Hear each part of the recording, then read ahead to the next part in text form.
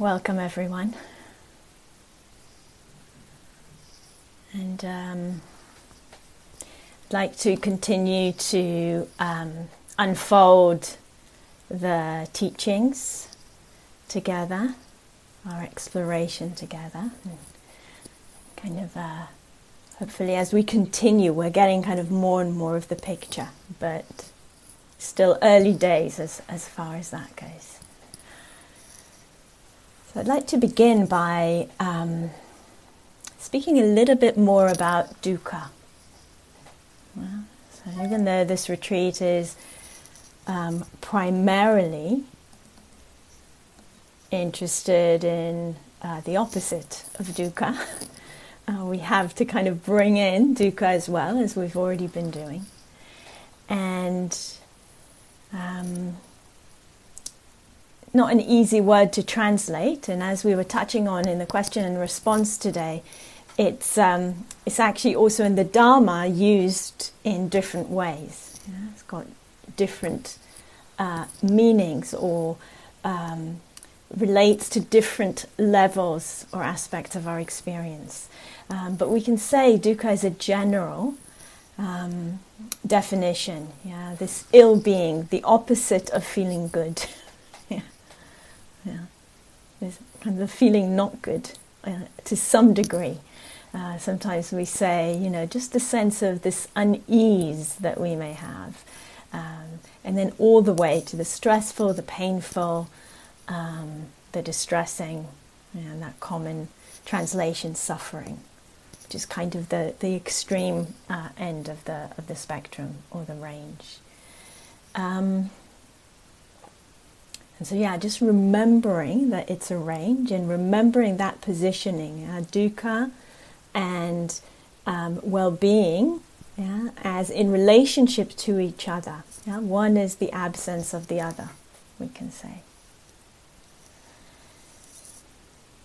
So something, reason why we're talking about dukkha and I know something that's important on the Buddha Dharma path is that when we understand that dukkha is conditioned, that there's comes together based on particular causes and conditions, and it is conditioned, and when we start to understand also how it's conditioned, this can be very freeing. It can be very freeing, and that's kind of part of what I want to speak about.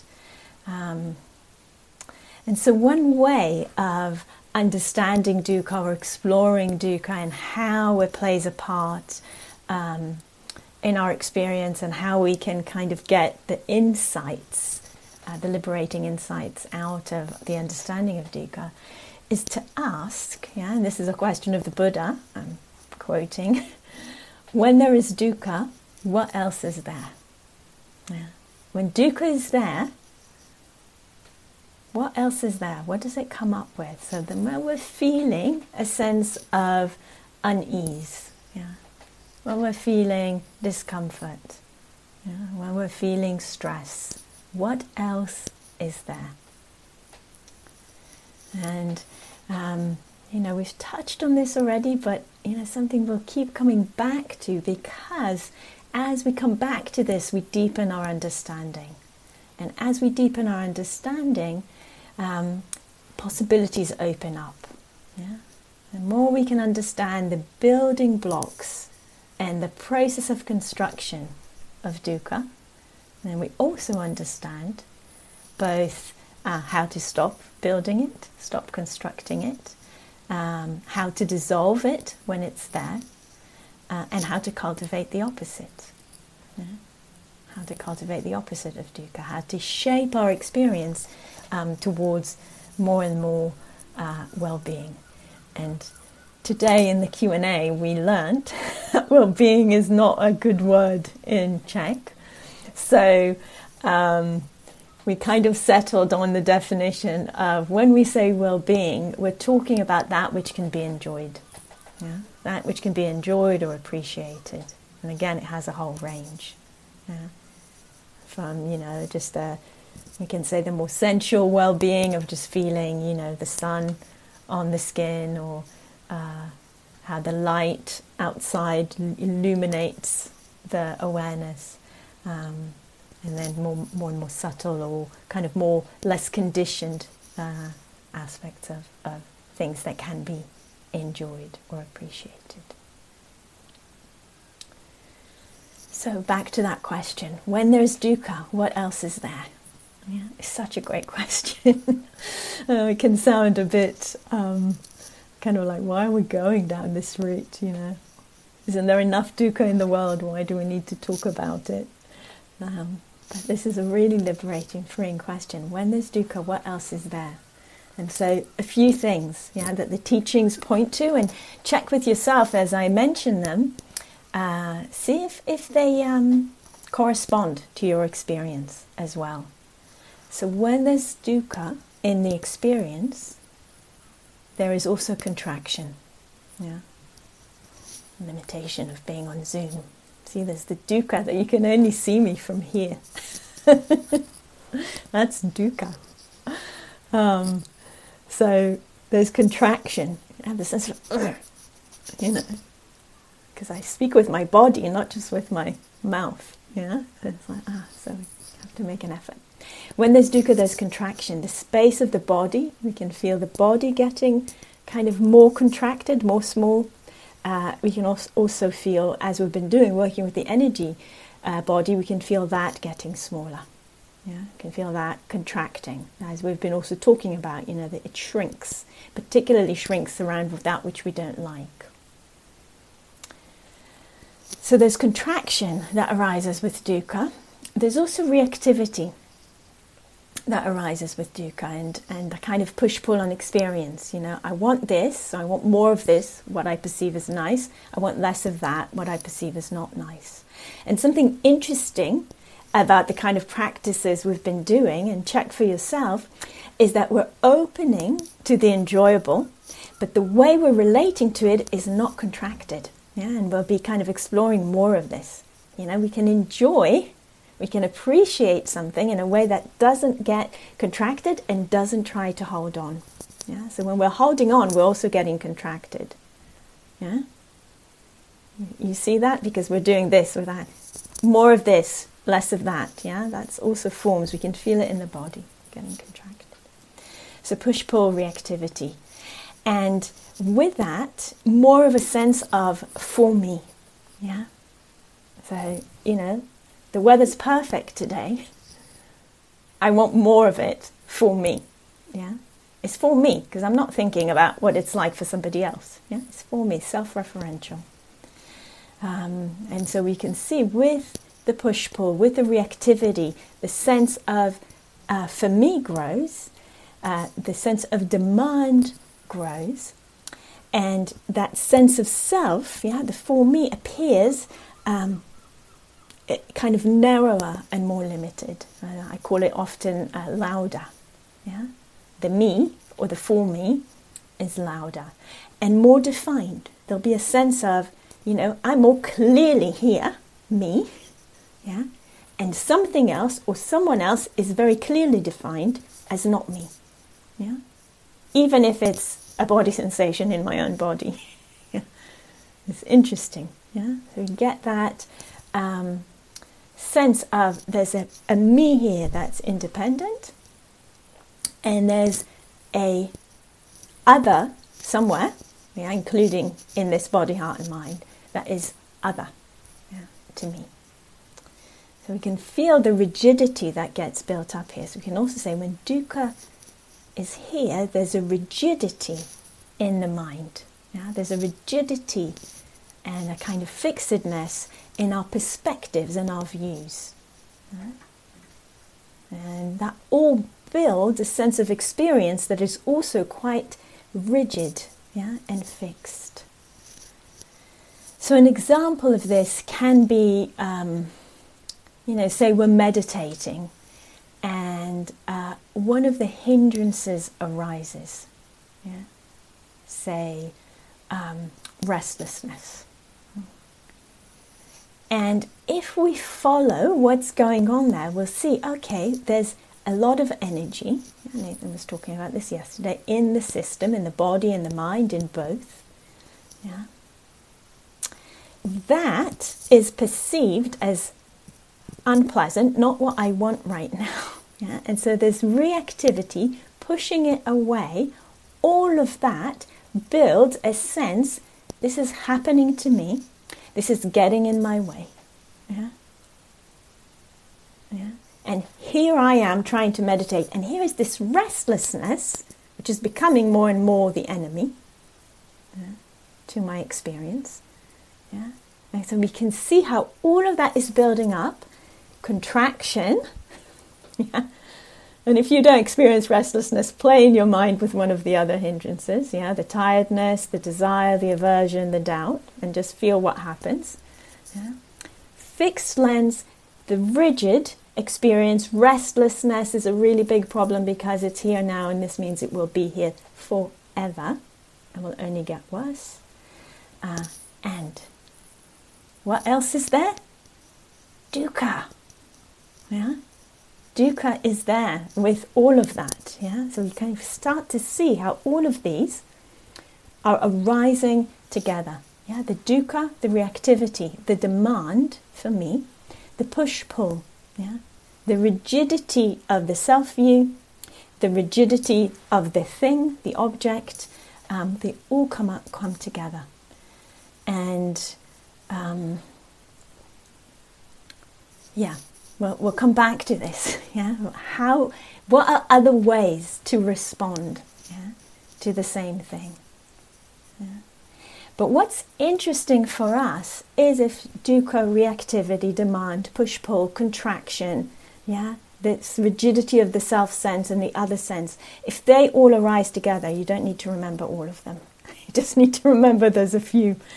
If they all arise together, mutually dependent, does this mean that if one of them goes down, the others will go down?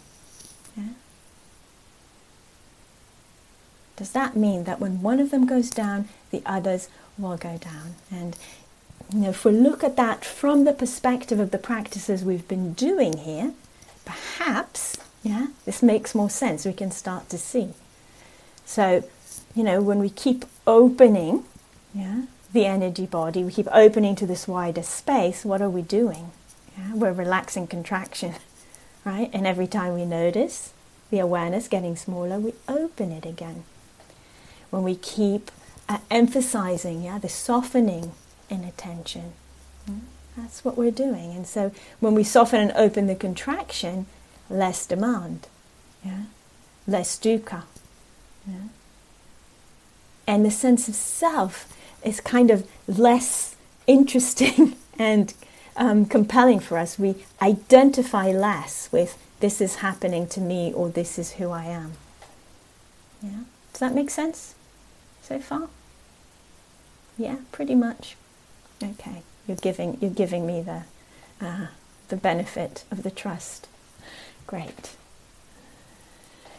And we can start to see that at any of these places we can go in, yeah, work with one of them, and they all reduce. So contraction is a really obvious one, but we can also say when we lessen demand, yeah, when we soften, yeah, that push-pull, yeah, when we kind of open to a different way, a different sense, a different degree of separateness and rigidity in the sense of self, there's less contraction and there's less dukkha.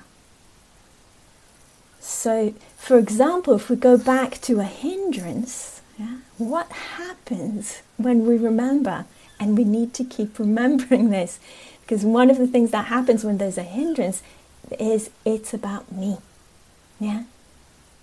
This is my hindrance. This only happens to me. Yeah?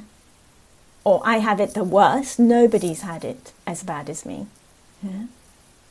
And all of that is this identification, which is doing exactly the opposite of what we want. Yeah?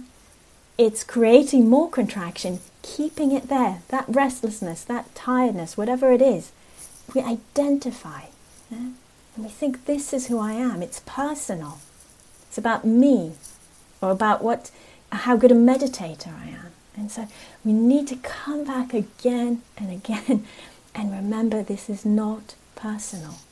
You know, there's a saying in English: if someone gave me a penny for every time I thought, I'm talking about me, that a hindrance was personal, I would be so rich. Because we keep thinking it. We keep going down that trap, and that reinforces the building of dukkha for us. So, reminding yourself again and again, not personal, not about me, not mine. This is human. It's ours. It's human. Human. It helps to dissolve that contraction and that kind of push-pull of reactivity, which keeps it going.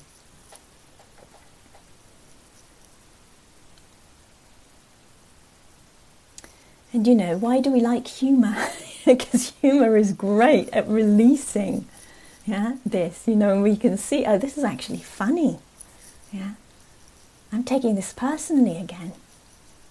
It's actually a little bit funny. If we can laugh, what does it do? It relaxes the contraction. It puts things in proportion. It loosens that rigidity of the me and the thing.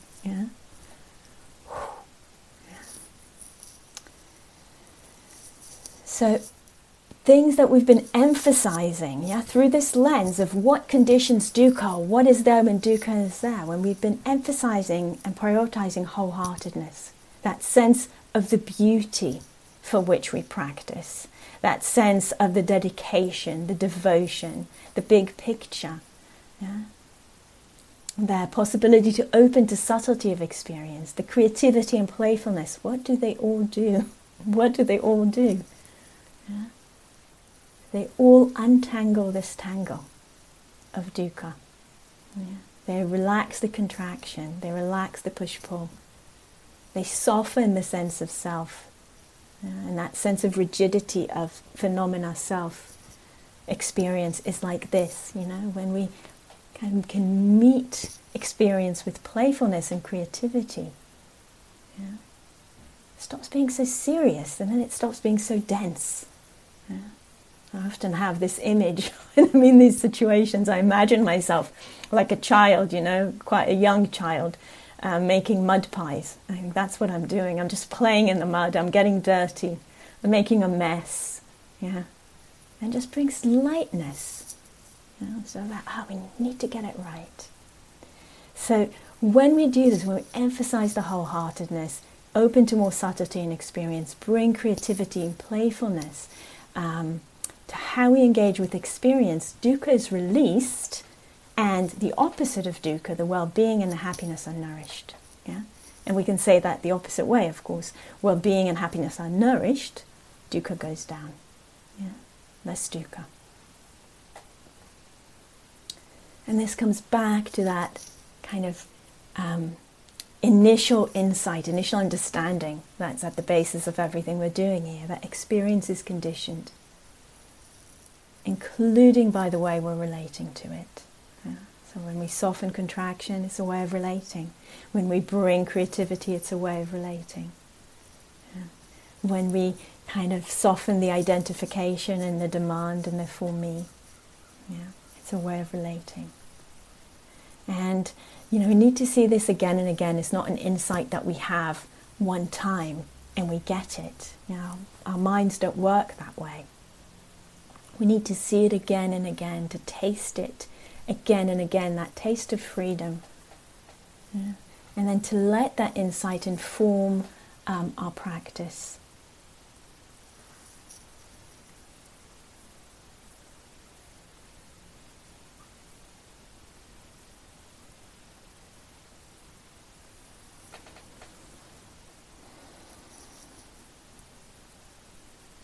And so we go back to that concept that I think I mentioned in the previous talk of reverse engineering. We're cultivating that which we're moving towards. So samadhi is a space of harmonization, of unification, of spaciousness, of joy. of enjoying, of well-being. That's where we're heading towards. And let's take what's available right now in our experience, and cultivate that. Cultivate in the immediacy that which we are heading towards. That's kind of our practice. And so there's kind of, ways of practicing which are wonderful and beneficial, that come and say, let's cultivate the capacity to release dukkha. Release dukkha, and they also bring samadhi, as again we touched on in the cute question and response this morning. And there's this way, which is just taking the thread of beauty that's available, the thread of enjoyment, pleasantness, okayness that's available, and building that up. Building that up. So the goal of samadhi practice, that harmonization, unification, absorption in goodness, in yumminess. Again, we said in the Q&A today, in the well-being, the ease, the happiness, the release. So we kind of keep coming back, keep remembering well-being, that which can be appreciated and enjoyed, and we grow it and we nurture it. We develop it because our experience is fabricated. It's put together. Our experience is put together. It's shaped. It's made of conditions, and that means that we can shape it in particular directions. It's a skill that we learn. So having that kind of open awareness that we're cultivating, and having open awareness, caught myself there. Let's use a different terminology, because open awareness is sometimes used in a different way. Spacious awareness, that expanded awareness that we've been cultivated, and having that sense of fluidity, flexibility, that comes with the creativity and the playfulness. They bring a sense of something that is fluid, pliable. Again, the mud pies. Do you remember what it's like to play with mud or with clay? You take some earth and you take some water and you mix them together, and then you can really make things. Our heart minds are like that. And as we practice, particularly in this way, in samadhi practice, we're making the heart and mind more pliable, more flexible, more, we say in English, malleable. It's a word that you almost don't use, but malleable means you can mold it, you can put it into different shapes. And that's what we do. We've been doing that with the breath, if you've been using the breath, both with the sense of, how can I make the breath more comfortable? Can I make it more pleasant? Or if you've been using the metta, exploring the metta, how can I practice the metta in ways that bring more well-being? That bring more of a sense of warmth, of happiness. We've been emphasizing this wholeheartedness, bringing the whole being. And this is, it's a wonderful thing. It's like such a strength from our vulnerability, because actually sometimes we feel quite vulnerable when we say, this is important to me, or I'm giving myself to this. It's a place of vulnerability. So we're bringing all of that wholeheartedness, that intensity of intention. At the same time, we're soft. It's not a hard kind of wholeheartedness or a hard kind of gatheredness. It's delicate. So we can maybe already get a sense that as we're working in that way, we're shaping our awareness, we're shaping our experience towards that delicacy, that beauty of samadhi, of that collectedness, harmonization and unification. And this has already been coming in the one-to-ones, I want to say, this is an ongoing dance in our practice. How do we do this? How do we both bring that full presence into the moment and yet do it not in a way that's pushing? Such a beautiful dance. How much effort? And what are the possibilities with the effort? The effort of showing up. I remember practicing this early on, and kind of feeling like I'm making too much effort because my head started to hurt. And I'm not normally, with practice, someone who makes too much effort, but I was starting to get this head pain.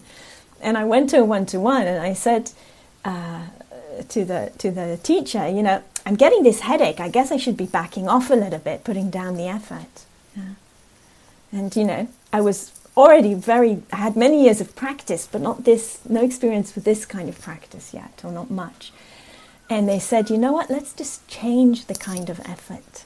Let's just change the kind of effort. Don't give up on the, I'm really here. I really want this beauty.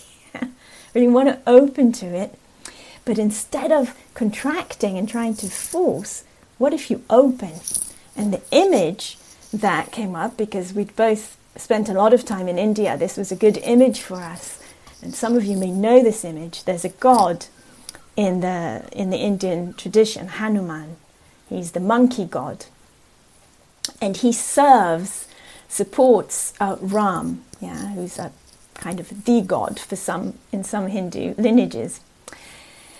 And there's images of this god Hanuman. He's so devoted to Ram that there's images of this god kind of opening their chest, and you can see when they open their chest, in their heart, there's an image of Ram on the heart.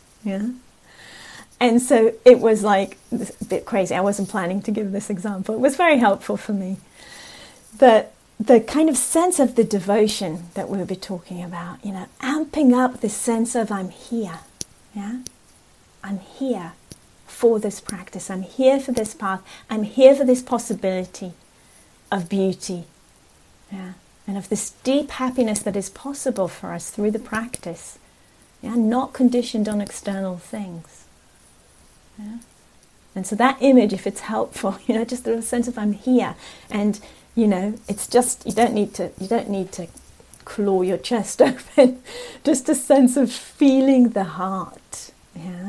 And that heart saying, I am here, I'm willing, and this is important to me.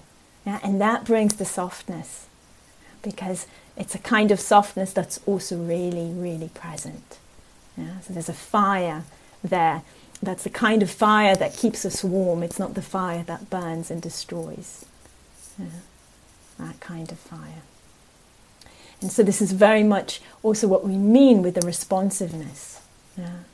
This with the effort, being the right degree of fire, of energy, of presence, of determination, that being there and balanced with the devotion, with the gentleness, with the metta and the compassion.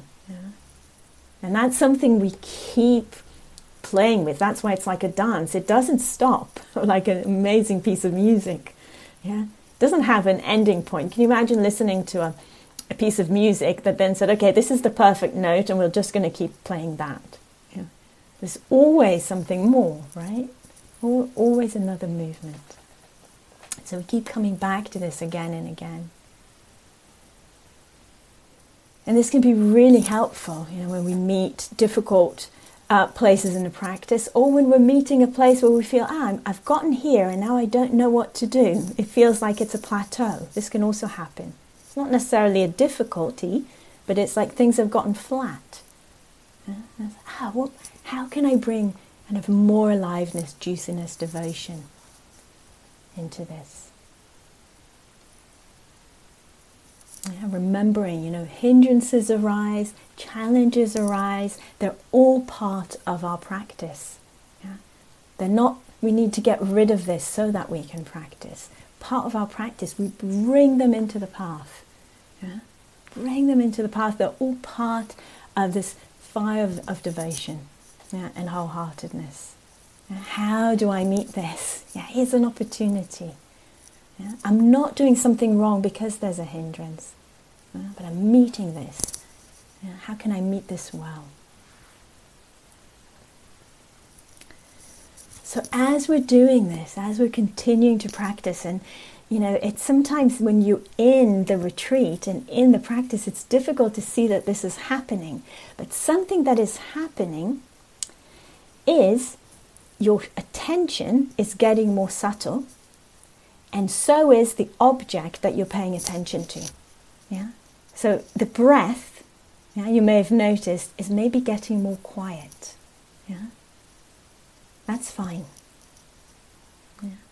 The metta, maybe when it's going, it needs less phrases if you're using the phrases maybe. Yeah, it's also getting more subtle. It's getting more quiet. And as the object is getting more subtle, our attention is also getting more subtle. Sometimes they're not in sync. And so it can be really interesting. We might notice that everything was going really well, and then suddenly I'm distracted. Yeah? What happened there? And we may think, I've done something wrong. Sometimes it's just because things were going really well. The object, the breath, or the metta, the sound, whatever you were using, is getting more subtle. And because the attention hasn't gotten subtle in sync, we lose the contact. Yeah? So actually, this is good news, not bad news. It's never bad news anyway, but it's not that you lost something. Yeah? It's actually, look, it's gotten more subtle. How beautiful. And now I go back and I work with, how do I make my attention more subtle, which is a whole other kind of beautiful exploration for us. Yeah? So one way is the kind of emphasis on metta that we've had from the beginning, and another emphasis that we've had from the beginning, haven't quite called it this, so now we'll introduce the name, mudita, M-U-D-I-T-A. Don't need to remember this name. It's a sister of metta, sister quality, which is joy. Yeah? Unselfish joy. And so these two are supports for us through the practice. Yeah? The atmosphere of kindness, we can say all the practices we've done so far have been metta practices. Yeah? Because we've been emphasizing the kindness and attention as we've been doing that, nourishing, building, cultivating more metta in ourselves and in the world. So they're supports for us through the practice. They create a wholesome atmosphere. There are what Rob Robert used to call a cushioning. I love that image. They create this atmosphere where things look less bad. Yeah? Where we take them less personally. It goes back to the dukkha. There's less dukkha because there's cushioning. Yeah? There's cushioning. Yeah? So we find ourselves, I don't know what it is, being greedy and going for another hot chocolate or whatever. I don't know what options you've got at the Zen Center. I hope I haven't created papancha for anyone. No hot chocolate, whatever it is, another cup of tea or anything. And I could just go into that and then, get critical of myself, beat myself up. When there's enough metta and mudita in the system, when they're prioritized, I'm more likely to meet that with compassion. Yeah. Or with humor. Yeah. Oh yeah, look at that. I did that again. Yeah. And it does the same thing. Well, it does something much better. It loosens. Yeah? Loosens that package of dukkha. Yeah? And allows us to learn. Yeah? Instead of beating ourselves up, which solidifies. Yeah? So it's a support. There's support through the difficulty, both naturally, through just being this cushioning, and through something we can actively bring in. Yeah, actively bring in. We find this is a difficult moment, being harsh with myself, or just things aren't flowing well. Yeah, And then we bring in the metta to support. Important thing to say. I don't think Nathan said it yesterday. If he did, apologies for the repeat. Something interesting about samadhi practice is that it's got an elastic band effect. So I'll explain what I mean. Like, things will be going really well. You might even have occasionally a day or half a day or sitting which will feel really fantastic. You think, I'm really, really getting it. This is really starting to deepen, be wonderful. Elastic band tightened. And then before you know it, goes back, because that's what elastic bands do. And you find yourself in a hindrance attack. And it can be really easy for the mind to say, I've failed. This is going downhill. It's part of the natural process. Okay? What matters is what we've said a lot, how we meet it. How we meet it. Because the hindrances can become a strengthening point for us rather than a problem. But they will come. They will come. If you haven't got them, don't go looking for them and enjoy it. And if they appear, it's natural. They're part of our experience and very much part of this particular type of practice.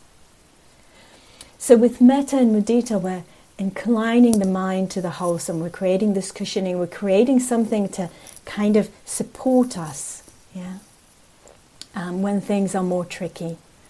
So we can say, all the practices we've done here have been metta practices. And they've also, and they will become more and more mudita practices. Why? Because we've emphasized from the beginning the wholeheartedness. This is part of mudita, the appreciation, the sense of the beauty of our intentions. And we are leaning into this joy and delight in things. So mudita's got some common translations which are appreciative joy. So we can get a sense, we've been appreciating that which can be appreciated. And we've been enjoying that which can be enjoyed. So appreciative joy, unselfish joy. Remember the beginning of the talk? What does dukkha come with? The for me, arises with that. We start to discover that there are so many layers of joy, aspects of joy and happiness that are available to us that are not about me, that don't come with this contractedness and this rigidity of the self, and this demand of the for me. And a wonderful translation of mudita, which is not linguistically accurate, but really gives a sense of what it is as a quality, and particularly in the practices we're doing here, active delight. A delight that is active rather than passive. We are learning to enjoy. We're learning to delight in things. Actively training the mind and heart towards that. So far what we've been emphasizing is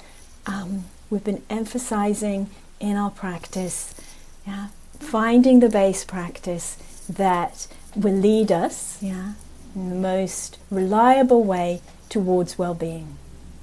And we've slowly, and now we're going to make it more clear, when there's well-being, we want to enjoy it. So we're going to start enjoying it even more. And just to, again, go back, the questions and responses are so great to kind of highlight for us what we need to what we're not saying clearly enough. So one of the questions today about what do you mean by well-being? What does it feel like? So the sense of openness in the being, the kind of sometimes a fluttering or waves of just this pleasant sensation. This can come up. Happiness, warmth in the heart, kind of all kinds of vibrations, some very mundane but deeply beautiful things, and some very crazy things as well can come. And what they have in common is that sense of joy, happiness in the energy body. We feel it through the body, but it is not coming from our physical body. Yeah, it's interesting to see. But don't worry about that. You feel something good in the body, go with it. Yeah. So we're becoming sensitive to this, and we're starting to be interested in the stability of this enjoyability. Yeah, stability of the enjoyability. Yeah, when there's something there that's enjoyable, is it steady? Is it stable? Just for a couple of minutes. Don't look at your watch. It's approximate.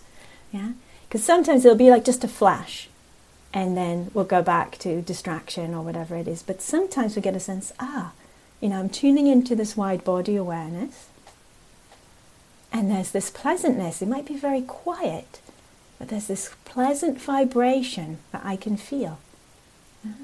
And that's actually quite steady. You might be, might be tuning into it right now. Yeah? And it's stable enough. And when it's stable enough, we make a slight shift in our attention from the base practice to that pleasantness, or well-being, or enjoyable something. Yeah? It's a slight shift in our attention, but it's really cool. Yeah? And so it may be that you're not there yet, and don't worry about it. We're not going at a pace that can be suitable for everyone. We're all impacted by a lot of conditions.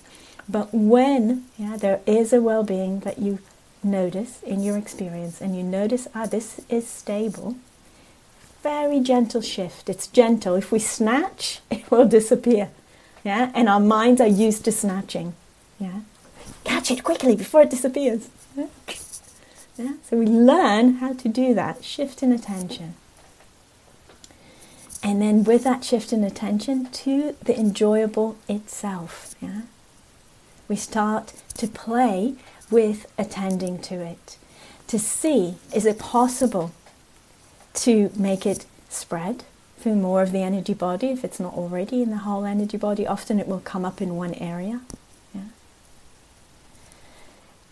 Is it possible to sustain the attention with it? This is what I was saying before about the attention, the object getting more subtle, then the attention needs to get more subtle. So often that takes time for us to learn how to do it.